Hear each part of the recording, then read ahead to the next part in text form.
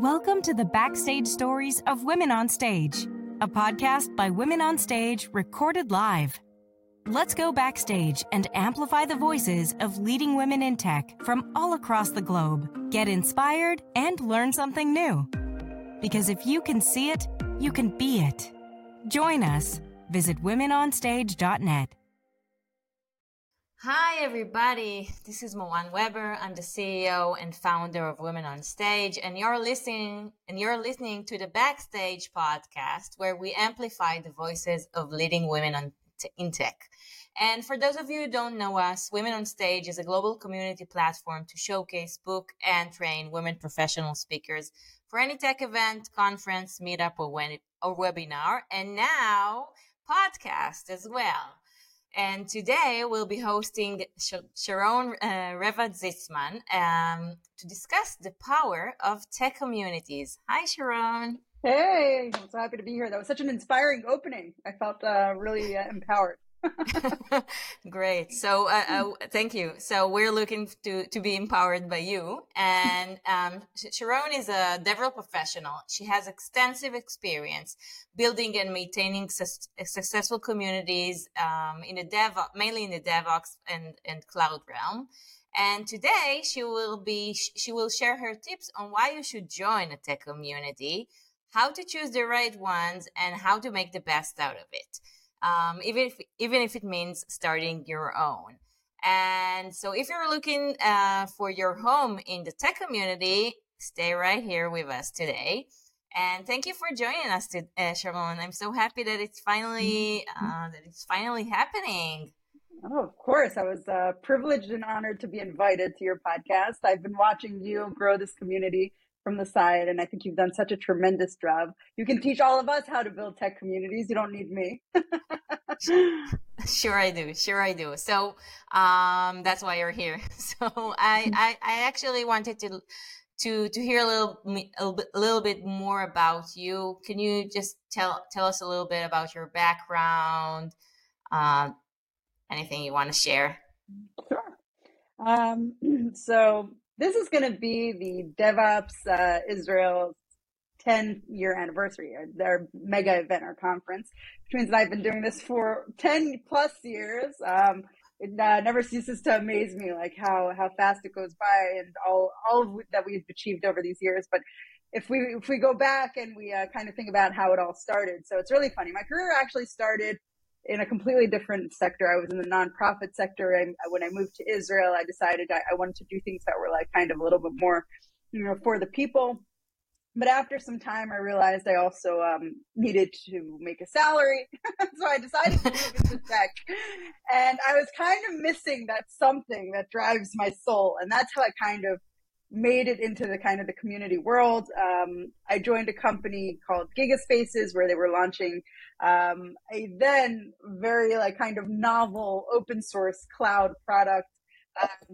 And we needed to build a developer community around this product.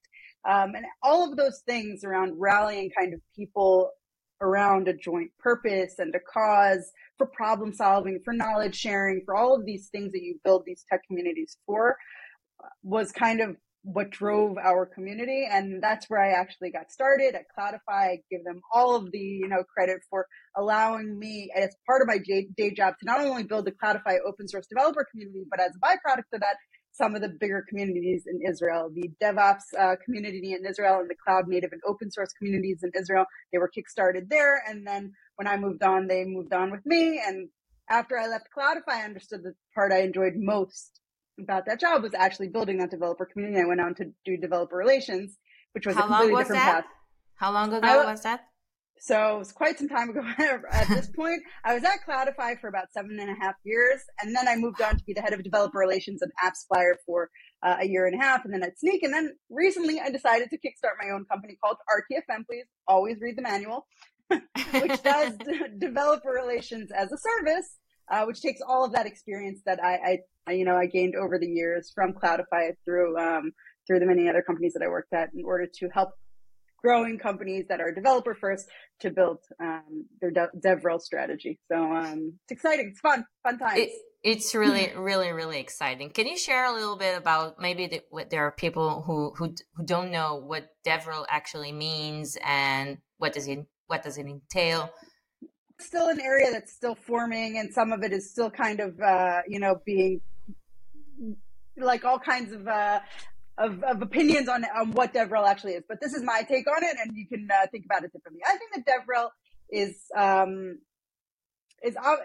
the flip side of product marketing. It's technical product marketing. So if in product marketing you're trying to make a business consumer understand what your product is and want to kind of consume it, in DevRel you're trying to enable a technology consumer product. And there are subsets of DevRel as I see them, and different domain expertise in DevRel.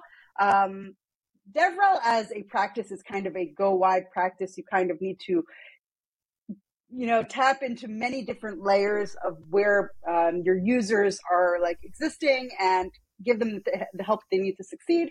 So there's the community and the more kind of technical storytelling around DevRel, which is my area of expertise, technical content, examples, tutorials, things like that, and also building the communities and the events and all of the things related to actually getting your story out there. There's the developer experience side of developer relations, which is people, usually an engineer that helps kind of build the whole wrapping around a developer tool or a developer facing product, anything around the documentation, again, the technical examples, making sure that the experience of adopting the product is really, really seamless and great. What John O. Bacon calls mean time to hello world, make that as short as possible, make it as seamless as possible, enable people to succeed with the tooling around the product.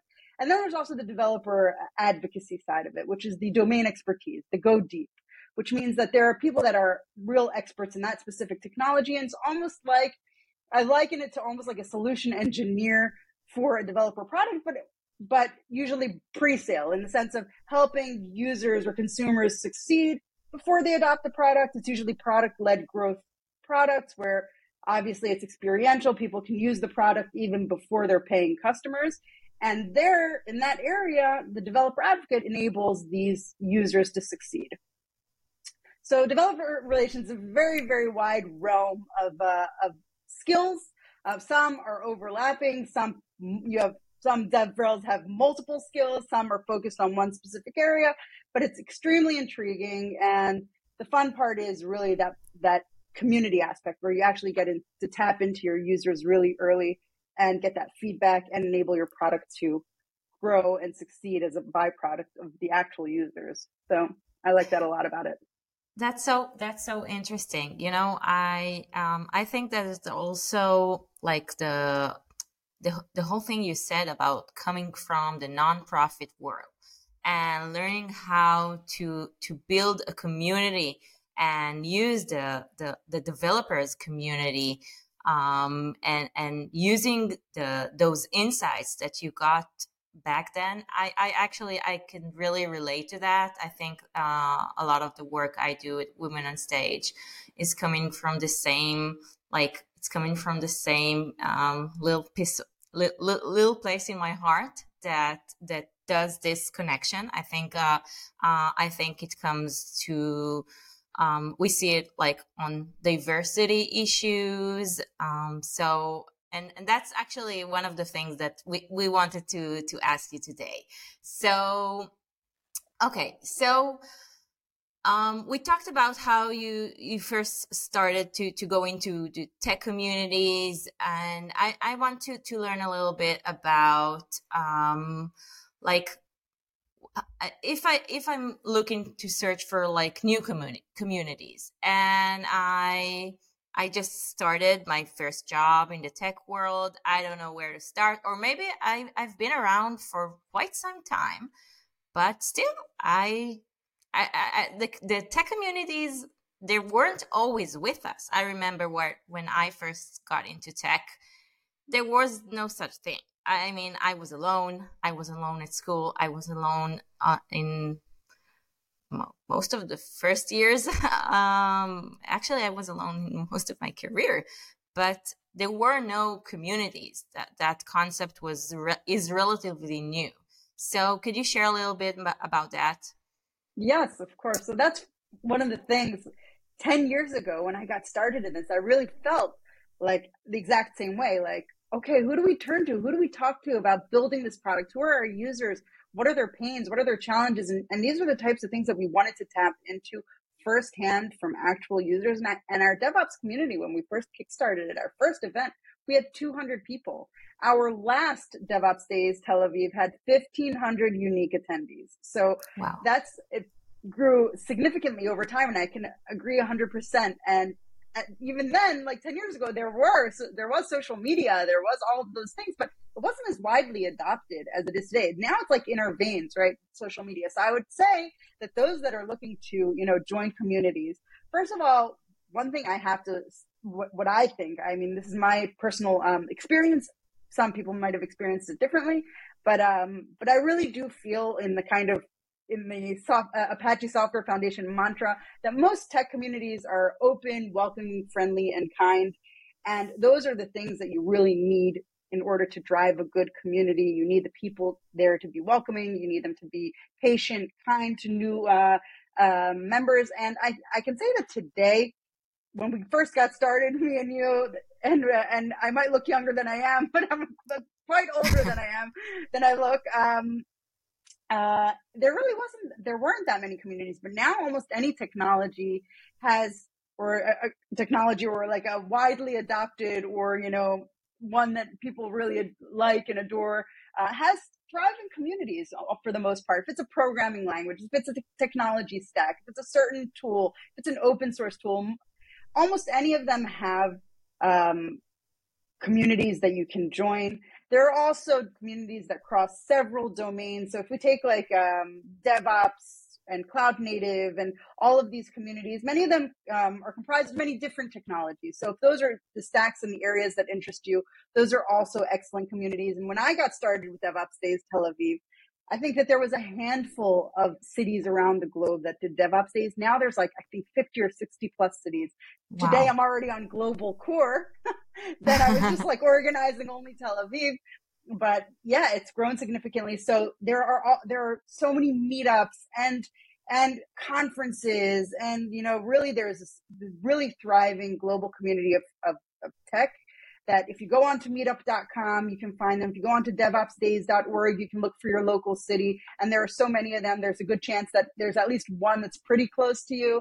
KubeCon has KCD days these days, KubeCon, Kubernetes Community Days. So Cloud Native community is interesting too. AWS has summits in many cities around the globe. So just depending on which technology is interesting to you, the Python community has thriving PyCons, B-Sides, which is the security community, and there are really an endless number of technology communities, and very many of them have local kind of chapters. So definitely, if there's a certain topic that interests you, try and Google and search for it, and you can not only participate in your community, and that's the first step, but maybe one day you'll kind of evolve and you'll actually want to take a more meaningful part. And I can tell you that at least from our community, we are always happy to receive more volunteers and people that want to take an active and meaningful part, because like I always say, communities are chop wood and carry water. It's a lot of hard work, and there's a lot of effort that needs to go into driving them. And the people that help make that happen are really what make community possible. I actually want to ask about that. What makes a good community? I mean, from my perspective, it sounds like you talk about the community as a hub for events, for conferences, for meetups, somewhere where you can share knowledge with other people. But I think it's more than that in many cases. And I think mainly for for women developers, or for I'm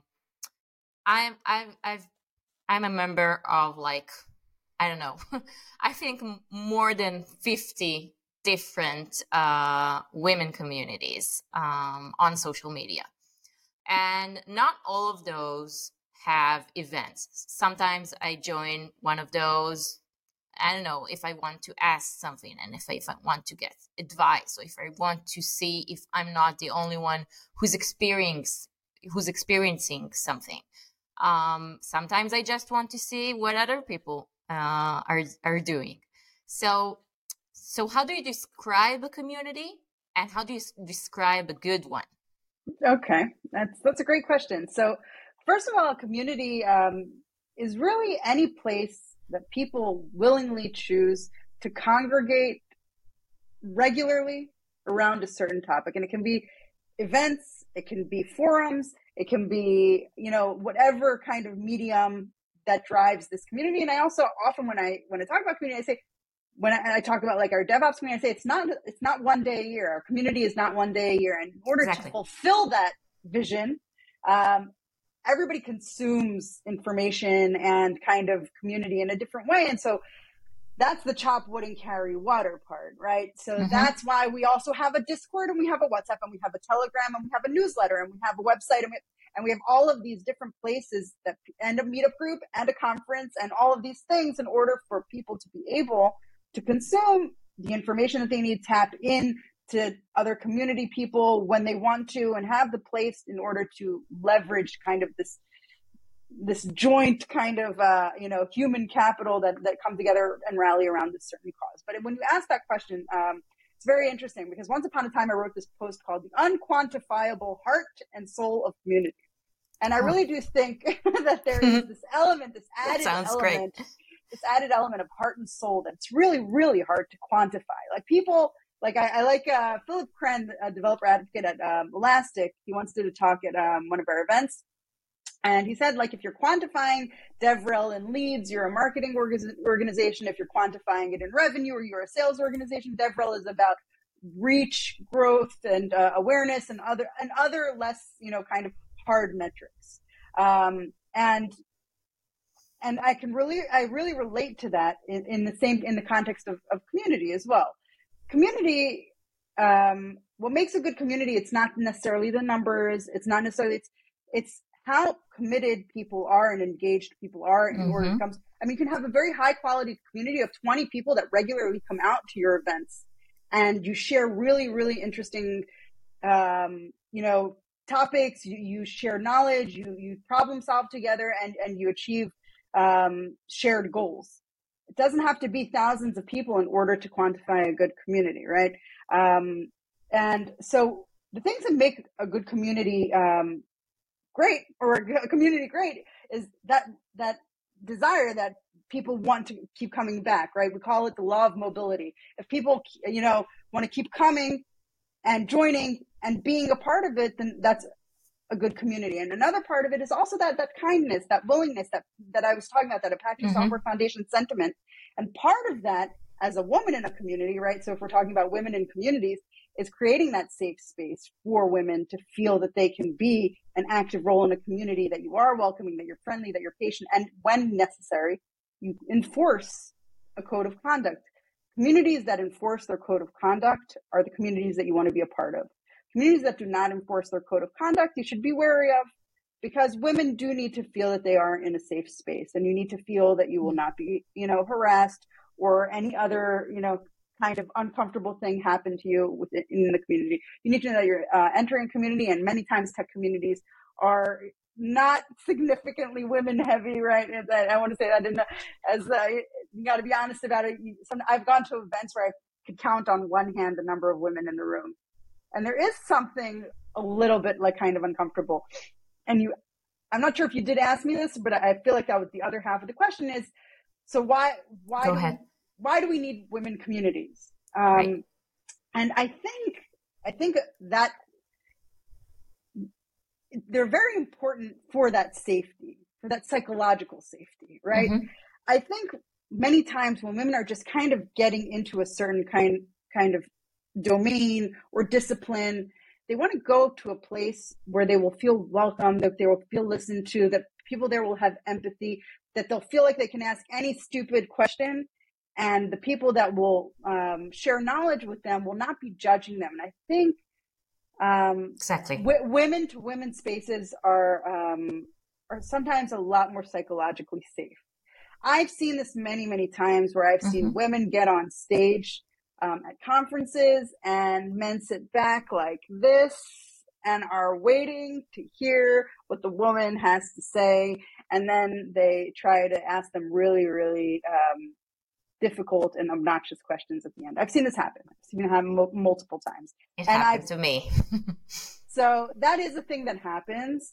And I think that a good way for women who want to start joining tech communities to do so safely and easily and kind of in a way that kind of empowers them is to start with women communities. I agree. And maybe that can help them kind of segue into the greater, more global, not women-only communities where they actually feel that now they've gained a little bit more experience or they kind of know how it works, that they'll feel a little bit more, integral into the community and not feel like uncomfortable or, but so I guess that to me, I love, first of all, I also love being a part of women communities because it inspires me. I like to see successful women and learn from successful women. I've never been in a community of women where the women just didn't lift each other up 10,000. That's so true. That's so true. And that's so true. And that's what I love. And that for me is also the positive side. And I kind of feel like I was more focusing on the negative sides of it, but the positive sides is that strong women lift each other up. And there's just something amazing about that energy.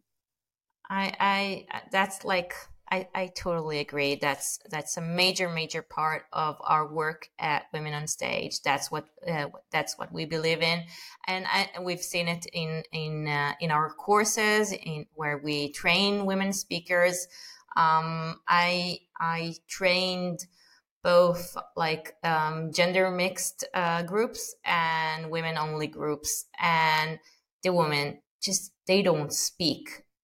They hardly speak up at the mixed gendered groups, and for women only spaces, they speak up, they ask questions, they participate, and I think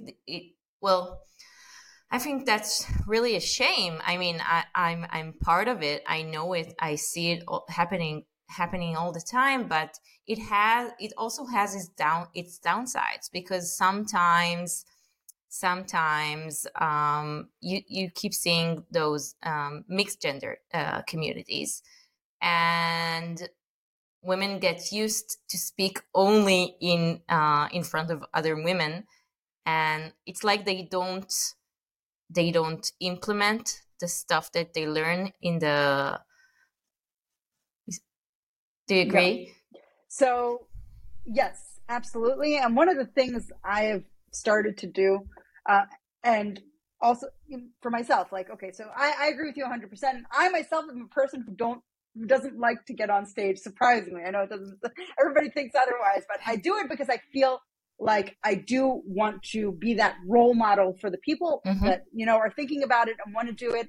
It's not my comfort zone. And I do it in order to help and kind of convince other women to take that step, because I think the more women we see on stage, the more, the more they'll be a real and integral part of our community, and people will, replicate them. Younger women will replicate them and want to be like them and know that this is a community that they are a natural fit for, a native part of. And if you don't have people that are like you in a community, you don't feel like you should be in that community. And I think the more women we see and so that's why I think you need to be very, very intentional about it.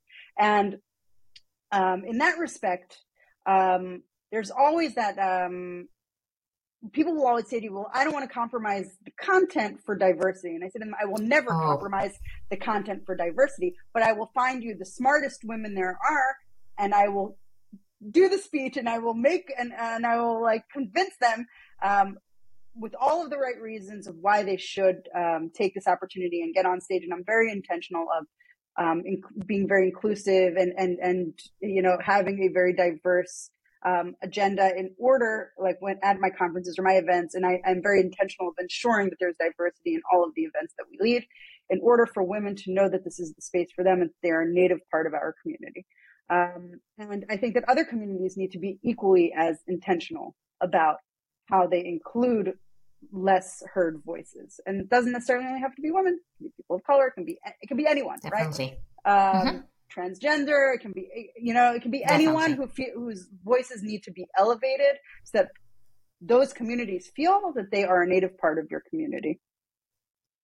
I totally agree. I really hate that excuse of, well, we've tried, we couldn't find anyone. Or, no, I asked her and she said no. She said she doesn't know how to do it. She's not an expert on anything. She doesn't have anything to talk about. Well, we've heard those excuses like hundreds of times.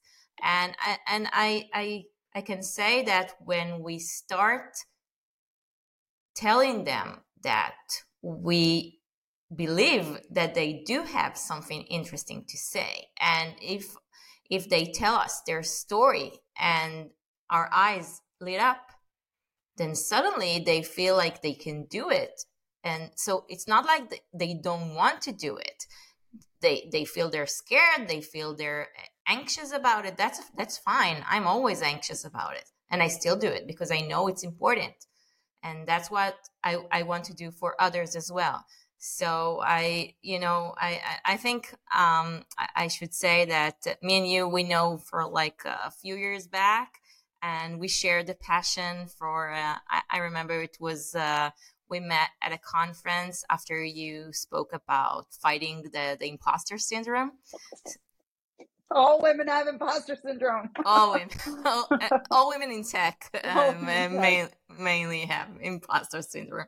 That's men have it too, but not. I don't think it's as intimidating as for women. So before we wrap up, I just want to ask you, if I'm working on something new, or if I start a new job and I looked for I looked for communities and I couldn't find anything. So should I start something new? Should I join some people? How do I get started? How do I even get started with that? Okay. You said it's really hard, so. No. So first and foremost, it's just a matter of how you quantify success. Is what I said to begin with. And then if you're just looking for a few like-minded peers to share knowledge with and to, problem solve, or even to get excited about a technology with and things like that, if that's enough for you and you don't feel like you have that in an existing community, I would say go right ahead and kickstart your own community. It's not that hard if you can rally those, 10, 15, 20 people around cause that matters to you. I can even tell you the DevRel Israel community is not a huge community, but it's a very tight-knit community of, between 50 and 100 professionals, where every single event, I feel like I learned something new from the exceptional people that we have in this community. It doesn't have to be hundreds, but just enough people that, want to learn from each other is a great place to start. That said, I will say that don't go into community lightly. Community is a commitment. It's something that you need to drive over time. It's that chop wood and carry water. A community does not drive itself. Oftentimes at companies, they think that they're just going to press launch, kind of like code.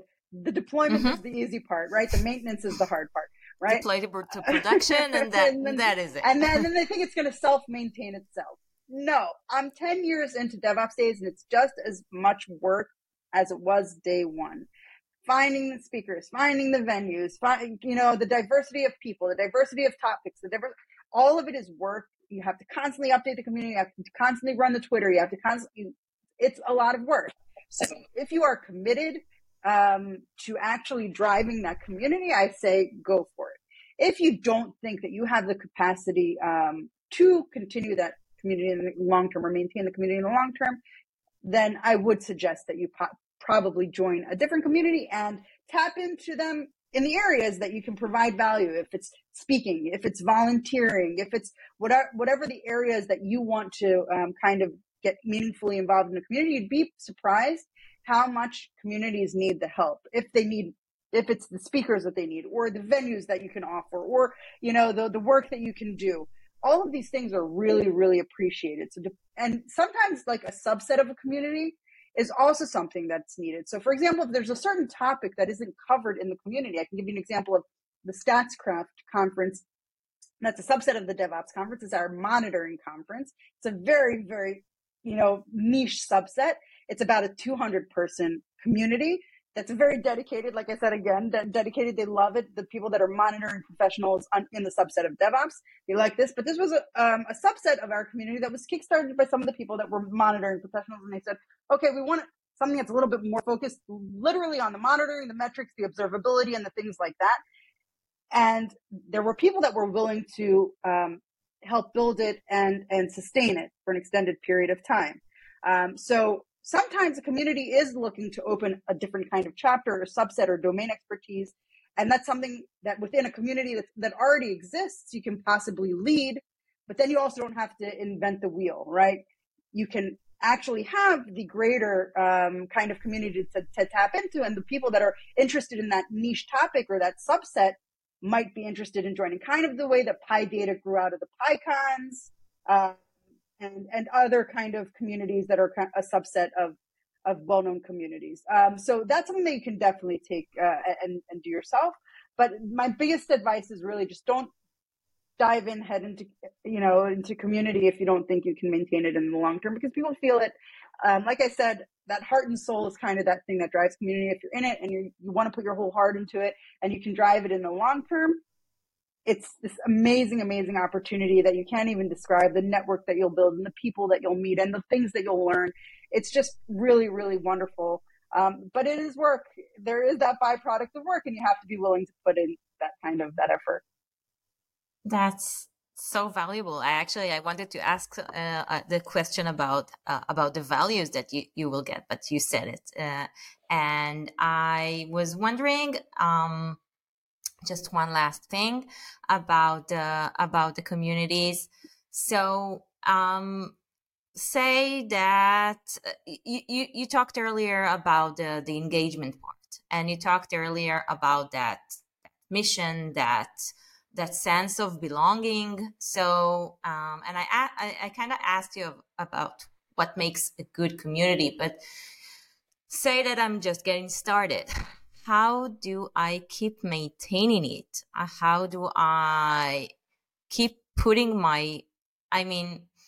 I want to keep my heart and soul into it. Let's say I'm motivated. I want to do it, but the people, they don't come. I'm waiting and I'm waiting. So what should I do? Okay, that's a good question. So there's two parts to that question that I want to actually tap into. So the first part is actually the work. There's no doubt that burnout comes with running communities, and you cannot do it alone. I really believe, like when they say it takes a community, it really does take a community. So I would suggest that when you choose to build a community, it takes a village to build a community. Exactly. Exactly. I would highly recommend you not go it alone. Find a partner, some volunteers, some people that feel like kind of this is a joint cause that you all meaningfully believe in, like all of the communities that I'm a part of. And this, I really want to give a shout out to a very, very strong woman who's like my right hand in the communities that I run, which is Hila Fish. Hila Fish helps me drive my DevOps communities and the cloud native community in Israel. Without her, we couldn't do it. Another strong woman in tech, and Julia Shub, another woman in tech, and she runs the Women in DevOps, and all of these awesome women behind this community are those peers of mine. They're also wonderful men, by the way, who I can't name them all, but Jeremy Hess, and Eric Zadi, and a bunch of other people behind these communities. It's kind of like the Husker now. I know, but the reason I'm saying that is because you cannot run these communities alone. What we actually do is like we each like take ownership of like, okay, so you're doing this meetup, I'm doing this meetup, and then you don't have to be on it all the time. You do a meetup once a half year. Everybody takes one a quarter, and you know what I mean? And that way you can spread the load, disperse the load. So first of all, get friends and peers who believe in the same cause to be co-organizers with you in the meetup, because you can't go it alone. That's the burnout side. So, and don't try to do it alone, because really it is a lot of work, and then you won't enjoy it anymore. You'll find yourself that's constantly like in this rat race, and it gets really, really hard. So if you want to enjoy the community that you're a part of, rally those wonderful people that believe in the same cause and do it together. That's one. And then the other half of the question was, if I build it, will they come? So first of all, obviously, in the same way that like kind of you would do a sort of POC or product market fit or kind of exploration, before you launch a product of some sort, or you head down a certain path. I think the same thing is true for community. I mean, just because it doesn't exist